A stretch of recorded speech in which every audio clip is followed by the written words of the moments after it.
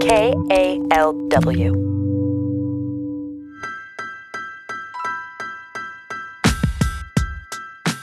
This is Uncuffed. I'm Ryan Pagan here at San Quentin State Prison, and I got three wonderful older gentlemen here. Oh, going to age I already. always gotta go to their age. I'm sorry, guys. I can't help it. All right, what do you want me to do? Okay. Serious piece, brother. This is a serious piece. This is a serious, story that we're gonna be listening to. But before we start, I'd like to hear how y'all doing. Let's start with you, Tim. Hey, hi everybody. This is Tim Hicks, and I'm doing great, Ryan. Except for the age that you're trying to mention and put us in that box right there. I ain't feeling that, but hey, we can talk about it later after the show. All right, go ahead. What's up, y'all? This is Steve Brooks. Glad to be back on Uncuffed. I'm Anthony Carvalho, and I will agree with that, Steve. It's great to be back on Uncuffed, and after that age discriminatory remark, I'm just wondering if I'm going to get thrown out of this room or die right here. Look, no, that was basically some praise for y'all. I respect you gentlemen. You guys are wonderful mentors to me. You guys have been working down here in the media center for a while, so I'm really just giving you guys some praise. All right. All right, so that's some good news, right? Okay. In all seriousness, guys, we've been all incarcerated for a long time. And because of the many years that we've been incarcerated, we've had to deal with some not so good news coming from the outside world, right? Tim, is there anything that you've experienced during your 17 years of incarceration? Yeah, that's a heavy one right there. When I think about it, I lost a nephew, right, since I've been incarcerated. That hit me real hard, like it was my brother's oldest son. And, he was at a party and got into a confrontation and, and just somebody shot him, and out there in Oakland. So, and every week I would call my family. So I made my call and, call my pops and call my younger brother, and he the one that gave me the news. So he told me that my nephew got killed, which was my older brother's son. And so I got off the phone. My younger brother called my older brother, and he started describing the incident and what happened. I was speechless, man. My whole heart sunk. I started sweating. It was horrible, man, but he actually kind of calmed me down, because, that was like one of my favorite nephews, so it was tough. It was a tough one. How about you, Anthony? Just a couple times, and I'm going to try not to cry, but, it's tough. My wife was diagnosed with breast cancer. She had come to the last visit, which was Valentine's Day, and acted really aloof, really strange, because she was hiding something. You know your wife after 10, 12 years. And I grieved so hard that here's my wife that's been with me for this whole duration. When I was a sinner, when I was and not a good husband at all, and she's still with me, and I couldn't even caress her or hold her to say it was going to be okay. It was very, very tough, very tough. It's almost like she was trying to protect you because of your situation. She actually said that, right? She actually said that. I go, why didn't you? I was actually upset. Why didn't you tell me? She goes, because I know you'd go crazy, and your partner knows who. And I think like our families try to do that too when they're relaying these terrible news. They're really trying to protect you and don't want you to act out in here. For me, I've had many relatives pass away since I've been incarcerated, but the one that hit me the most was when my mother died.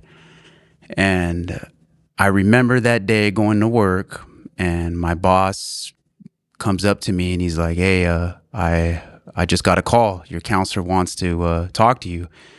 And immediately right there, when he told me that, my stomach sank. I knew something was wrong. And I remember when I was going, to my building, back to my building to go talk to my counselor, and all the correctional staff knew. They all looked at me. And like I seen it in their eyes, right? And so I knew something was wrong. And I remember when I went to my building and I went to go see my counselor told me, and she said, "Oh, your mother passed away." And I really didn't know what to think. At the time, I couldn't process it, right? She's always been there for me, and I couldn't fathom to think about her not being there anymore. You're completely detached from what's going on in the world as far as like funeral services and time to mourn with loved ones. But while you're in here, you don't know who to go to. So we're about to listen to a story that talks about all of that. Steve, you produced that story. Why don't you tell us a little bit about it? Yeah, this is a story about one of our media workers, Vince O'Bannon, who had lost his son tragically. And one of his other sons just so happened to be in prison. And they were both grieving separately at different locations. And then they had this chance encounter where the son was transferred here, and they were able to kind of process this pain together. Yeah, his son was transferred here. His name is CJ, and we're about to hear from him first in this story. Let's listen.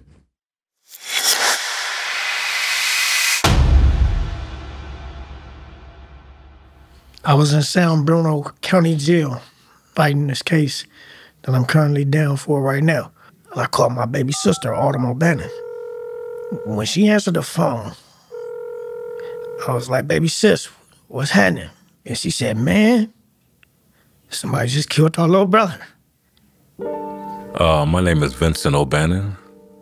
Been incarcerated nearly 14 years now.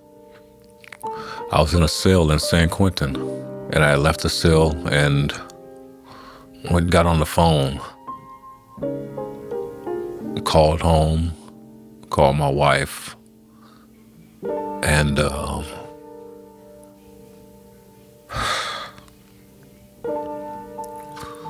she told me that my son was gone.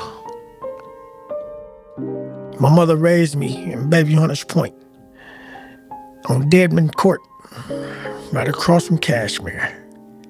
Cats I grew up riding bikes with, going on bike rides and everything. Most of them all dead. Once I landed to Chuckawalla State Prison, I reached out to the mental health counselors.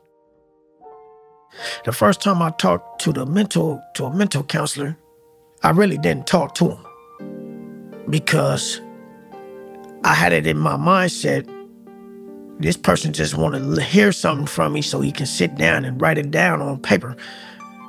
And the last thing that I wanted was for some man, white man, to make a falsified mental assessment of my mental, emotional, and psychological being. He doesn't know where I come from. He doesn't understand where I come from. So I became uncomfortable with talking to them. I triple CMS'd out of Ironwood. They told me there's two places I was going to end up going. When they said San Quentin, like, Quentin, okay. I was like, man, I'm finna go see Pops. I say, hopefully they send me there.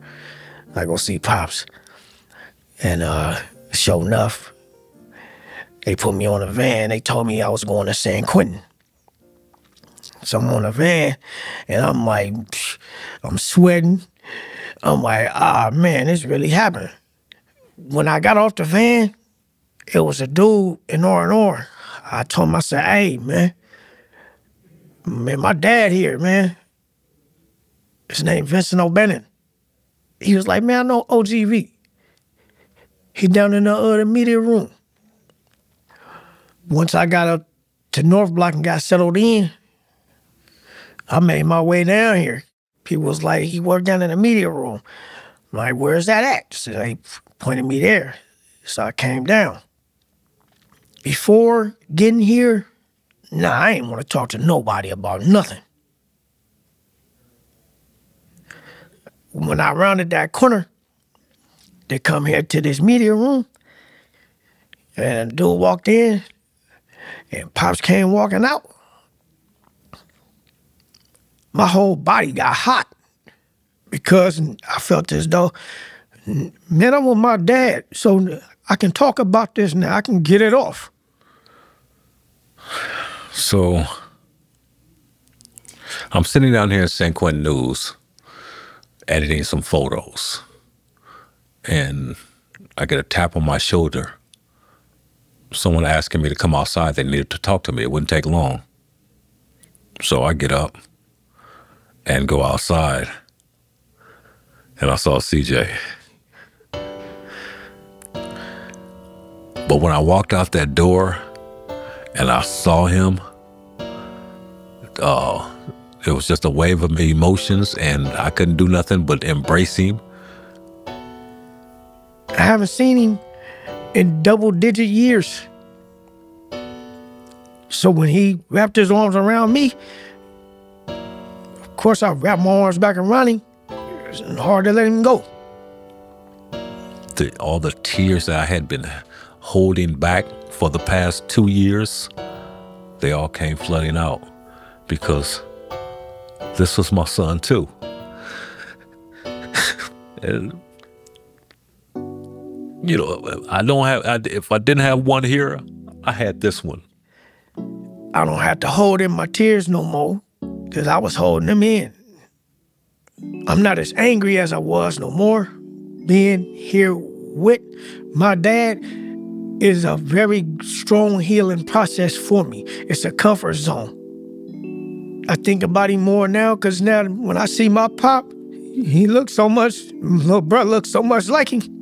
I don't have a choice but to think about him. It was a bittersweet moment. Bitter because we were both here, but sweet because we were both here.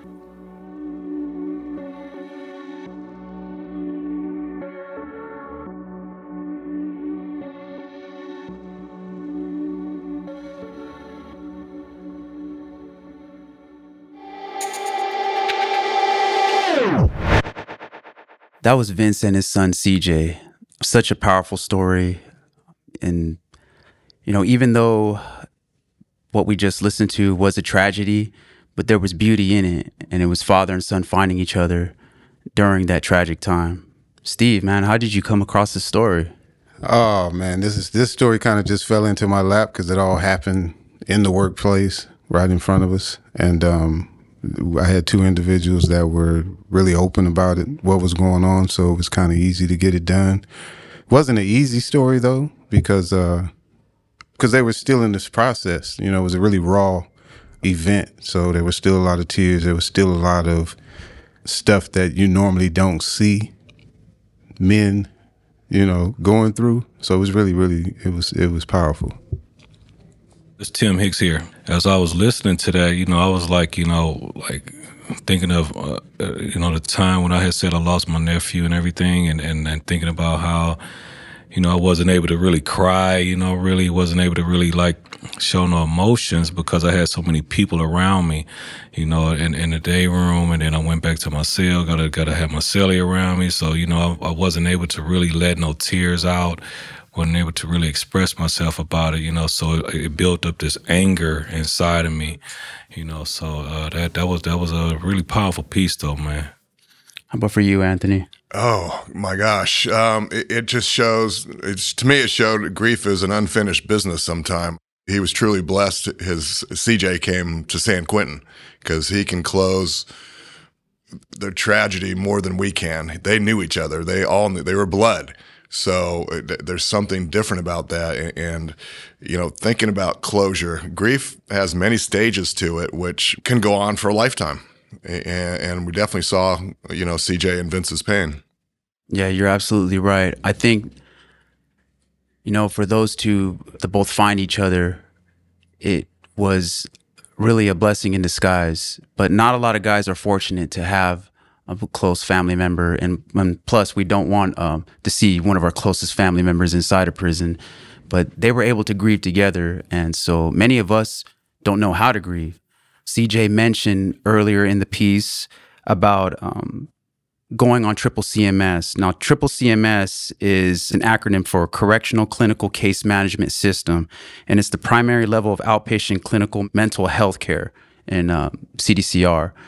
And so a lot of these guys can put in a sick call slip to talk to a mental health counselor, but like CJ said, he didn't feel comfortable talking to this person, and that this person doesn't know his struggles in the neighborhood he came from. So it's kind of hard to relate to someone who really doesn't know your circumstances. And so for CJ, and for many of us, it's hard to open up to a complete stranger. And so have any of you guys ever went through the mental health care system here and felt the same way? I've been triple CMS since July 10th, 2017.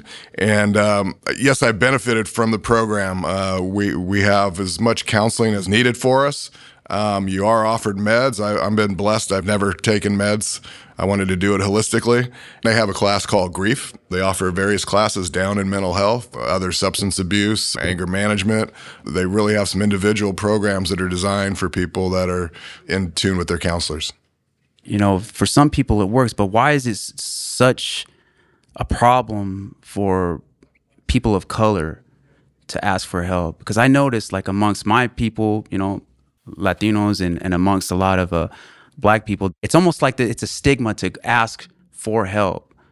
Yeah, it definitely is a stigma, Ryan. It's Tim here again. I was triple CMS at a level 4 prison because up on arrival, I had lost another one of my relatives. So I needed somebody to talk to, right? So I entered into the triple CMS program, not aware of that being a problem in the system until after.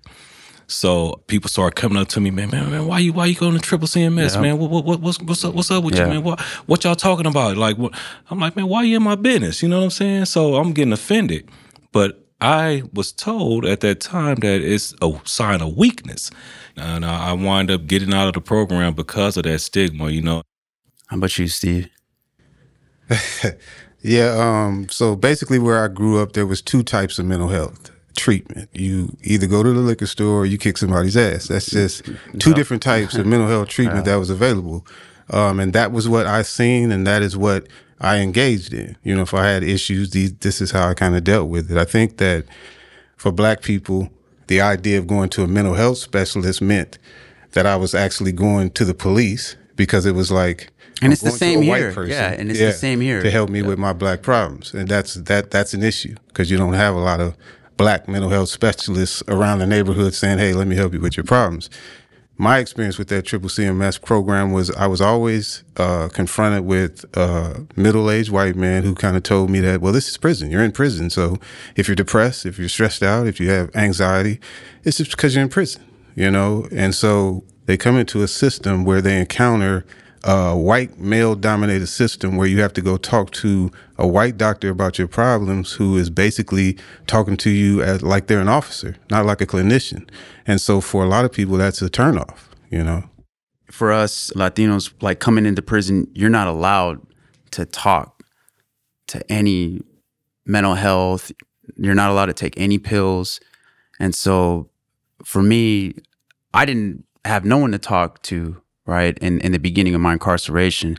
And so I had to just deal with, the amount of time that I was getting, people that I was losing. And I thought about hurting myself many times, right? I was always lucky to surround myself with guys that, that did, like, care about, me. But that was rare, right? Because in this environment, it's real toxic, right? And you have a toxic masculinity everywhere. And, and it's funny because I was thinking about when I was younger that if I cried, it was shunned. Like, you're not allowed to cry, right? You boys don't cry, so you grow up and you try to hold in all this pain and you act out in anger. And so as you mature, you kind of hold to those beliefs, like, men don't cry, we got to hold in our mud and we got to just, push on through. But at some point we break, there is a breaking point. Definitely, I have cried. Men cry. We cry. We just cry in our own ways, and we deal with it in our own ways. I seen you crying right now. You And need a private well, cry. actually, now that I'm older, you came with that old man joke. But as you age, you cry more. you tend to. I start crying at shit. I be watching a movie or something. It's like, all what's the that time. ever say? It's like How what many of the hell y'all is have this? cried watching a commercial? Yeah.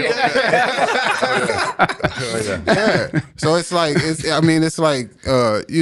just blame it on allergies, but I tend to get the fan in your I face, shed too. a little few tears every now and then, But why is that? Like, why can't we men just openly cry? Like, why just can't? Why not? For me to just be crying, it just seems so feminine. Like that's what women do. You know what I'm saying? It's the way we were That's for the trained. women, Yeah, definitely. That's It's the way we what were trained. I comfort the woman when she cries. You know what I'm saying? Not who's gonna comfort me? You know what I'm saying? I'm a man. So I remember growing up, and I remember crying, and my mom used to comfort me.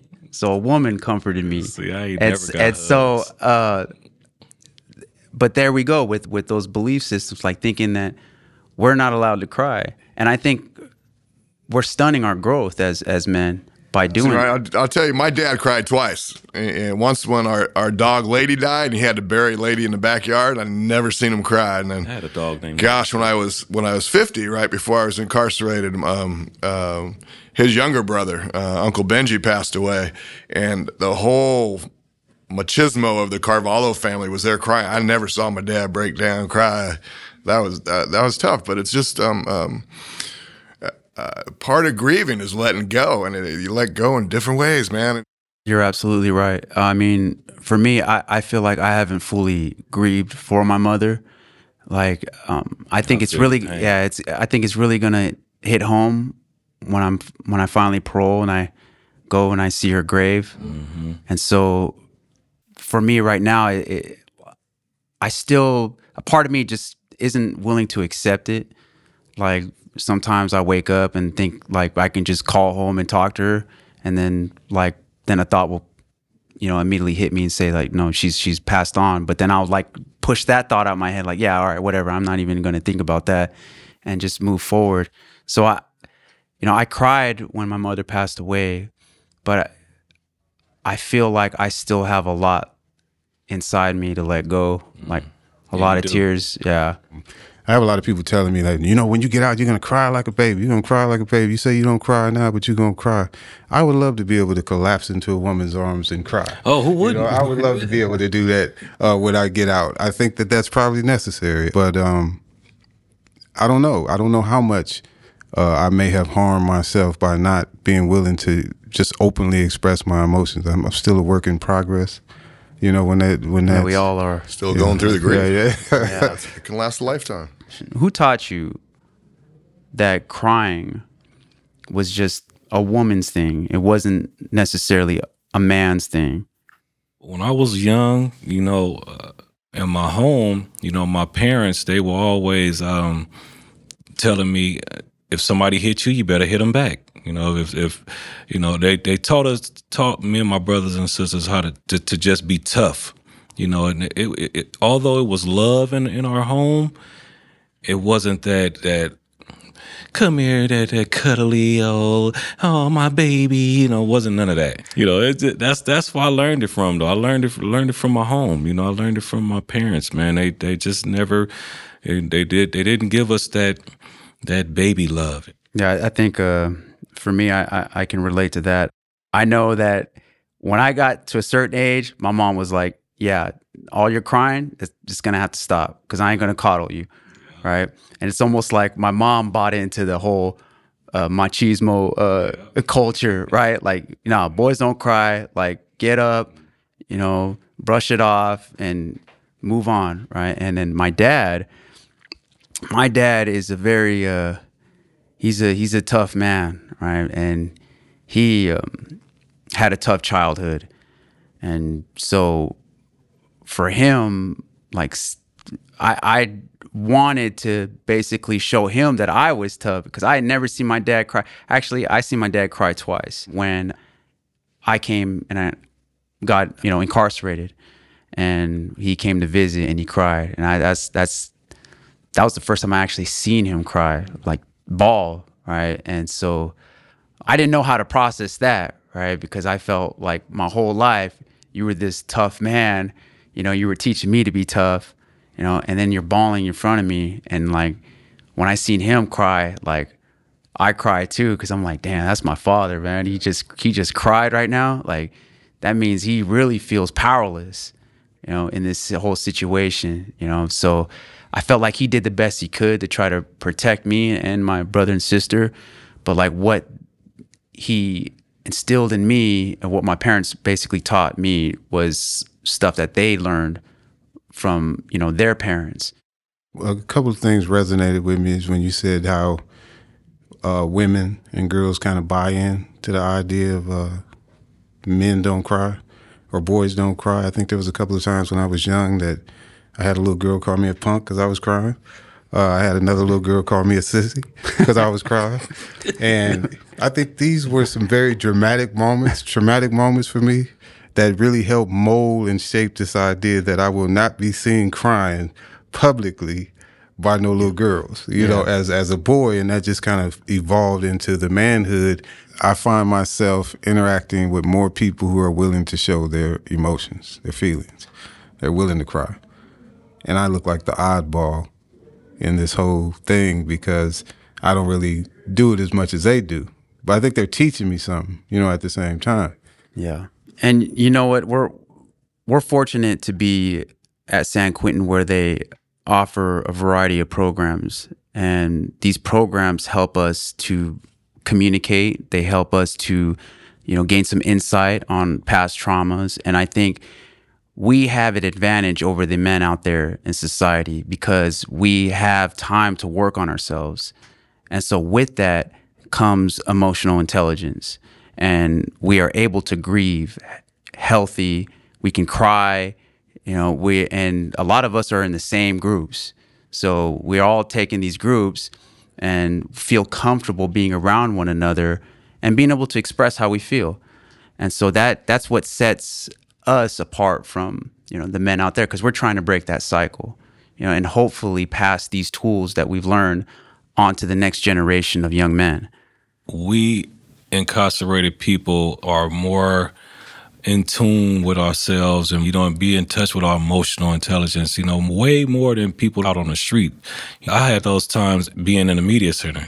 I think this is a group, just being inside here. I've had those times, being in the San Quentin News when myself was in some type of hot water or whatever and just found myself like damn, I almost shed a tear over this. You know what I mean? Like what the hell is going on with me? You know what I'm saying?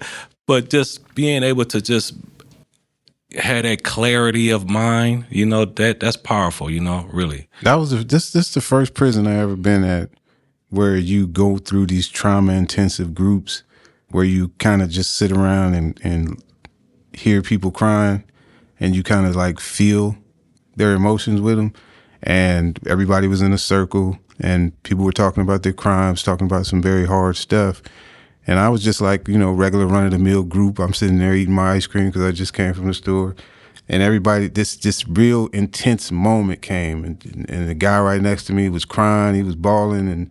And everybody was just like in this moment of feeling this connection with him. And I was like, I've never been through this before. Like, this is some really powerful, intense stuff. And I finished my ice cream. But I understood the magnitude of what I was getting as opposed to what I got at other prisons that I was at. It was way different. But to get to that point and that level of understanding, that it's important to do that. I think it took me a long time to get to that place. And looking at O'Bannon and his son, this idea of them coming together and being able to have this moment where they both were crying, two grown men crying in front of everybody, that was a really powerful moment in which you saw how much healing can come from that, how much pain can be processed, with a few tears. So I thought it was important people hear that, to give other people an opportunity, to learn about what that means. Guys, I'm really honored to have you guys sitting in on this episode, and I feel like we, shed some light on a lot of issues that us men deal with, growing up and even incarcerated too. And so I hope that, because of this conversation, and whoever is listening to this can maybe gain some insight and maybe just cry once in a while, Let it out. Let it out. Yeah, just let it out. That's all you got to do. Let it out. It helps with the healing. It really does.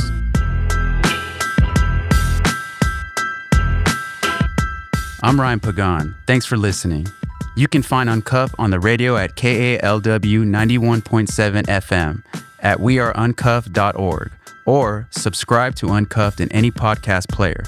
The Uncuffed crew at San Quentin is Timothy Hicks, Anthony Carvalho, Steve Brooks, Juan Haynes, Brian Acey, Greg Eskridge, and me, Ryan Pagan. Thanks to the team at KALW Public Radio. Nena Gensler-Debs, Angela Johnston, Sonia Paul, Kathy Novak, Eli Wirtschafter, James Rollins, Ben Trefny, and our sound designer, Eric Maserati E. Abercrombie. Our theme music is by David Jassy. And thanks to the staff at San Quentin who make this possible, Skylar Brown and Lieutenant Barry who approved this episode. We fact-checked everything to the best of our ability. Uncuffed gets support from the California Arts Council and the California Department of Corrections and Rehabilitation. Thanks for listening.